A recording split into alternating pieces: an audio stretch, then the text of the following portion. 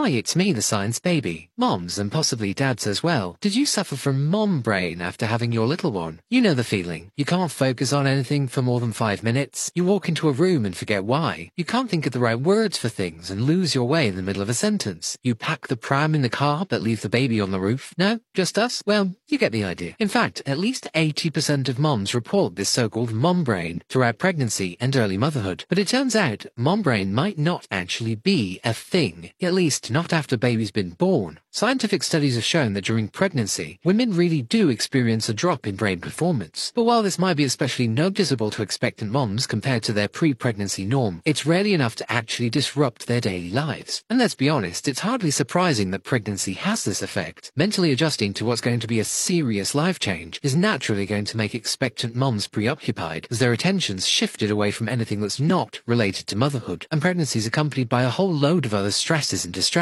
like changing relationships, changing body image, adjusting to a new social role, and worry about the birth. But that all changes once baby's on the scene. Although parents continue to report mom brain, when tested they aren't actually doing any worse than before they were pregnant. Instead, new moms are probably more aware of their mental capacity now that they're responsible for keeping another human alive. Lapses in memory and concentration that would have been inconsequential before are now more noticeable because they could affect your little one. But put your mind at rest, mama. Even in your exhausted state, your brain is still as good as it ever was. In fact, it might even be better. Studies show that overall, women experience a drop in mental capacity in late pregnancy, a recovery after birth, and even some improvement in brain function after baby is weaned. However, the reasons for all of these changes are still a bit of a mystery. Traditionally, it was thought to be because of the hormones flooding a woman's body through pregnancy and birth. But scientists have found no link between memory performance and the levels of many hormones in pregnant women and new mothers, including progesterone, testosterone, cortisol, or oxytocin. Instead, the changes are likely brought about by the physical restructuring of the brain that happens during the perinatal period, known as matrescence. In particular, the hippocampus, which is a part of the brain important for memory, has a major overhaul, and the grey matter that also helps with memory and emotions decreases in pregnancy and increases after birth. All of this is still really poorly understood though. The scientists are still getting their heads around the massive changes associated with matrescence. But rest assured, whether you're a mom or a dad, your mum brain isn't as bad as you think.